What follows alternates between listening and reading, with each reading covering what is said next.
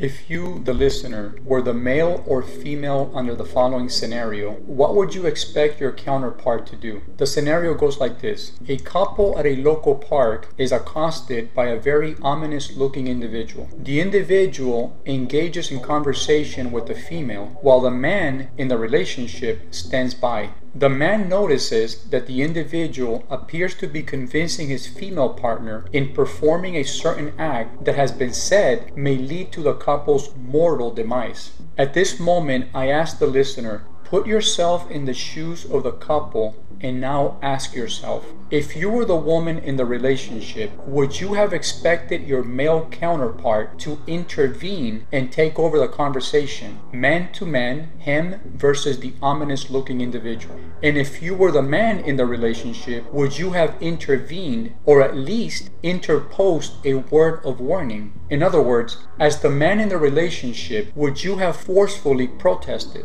Well, an intervention or forceful protest is not what transpired when Eve was approached by the so-called supernaturally endowed serpent. Instead of a forcefully reproachful protest, Adam cowered, and to make matters worse, gave in to that which the serpent put forward by indirectly performing the very act proposed by the serpent, eating from the tree of knowledge. Within the Adam and Eve Genesis story, we learn about the first ever cowardly male act. It really should make one wonder if the silent generational reproach against women is the fact that Eve had the courage to put her life on the line in exchange for knowledge, while the man failed to step up to the plate when the awful time of judgment came. In other words, is male hatred towards women due to the fact that the most well-known story in history depicts and forever relives the fact that man is not what he has been erroneously preached to be? So next time you hear the cliche Adam and Eve story, or you pick up the Bible and read the Genesis account of Adam and Eve,